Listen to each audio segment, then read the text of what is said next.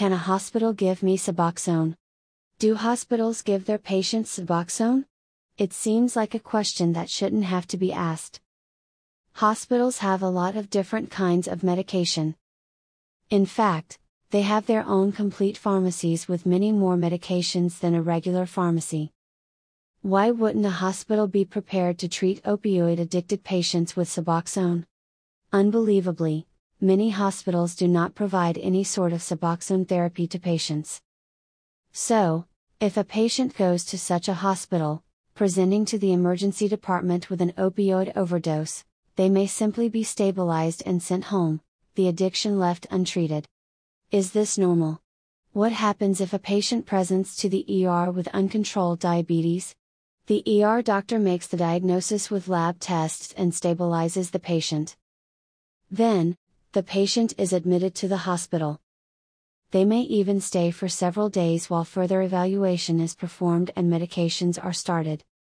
When the patient leaves the hospital, medication is prescribed and a follow-up appointment is recommended.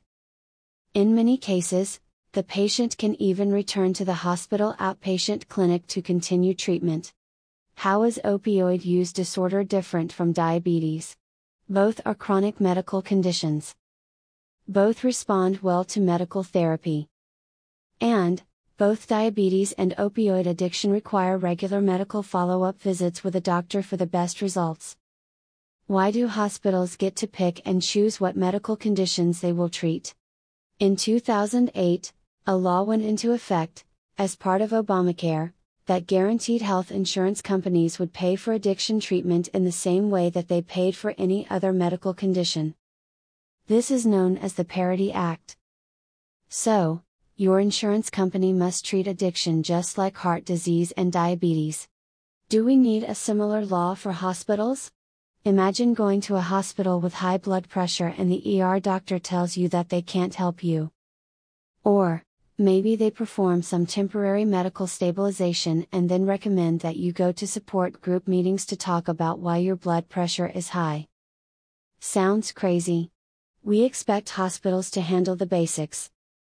Medication-assisted treatment of opioid use disorder is a basic medical treatment for a chronic medical condition. Fortunately, things are changing. ER doctors are being trained in MAT. They are learning how to get patients started on treatment and to make arrangements for continuity of care. There are also hospitals that provide ongoing free or low-cost MAT services to the underserved community. The hospital ER is an ideal place to start medical addiction treatment.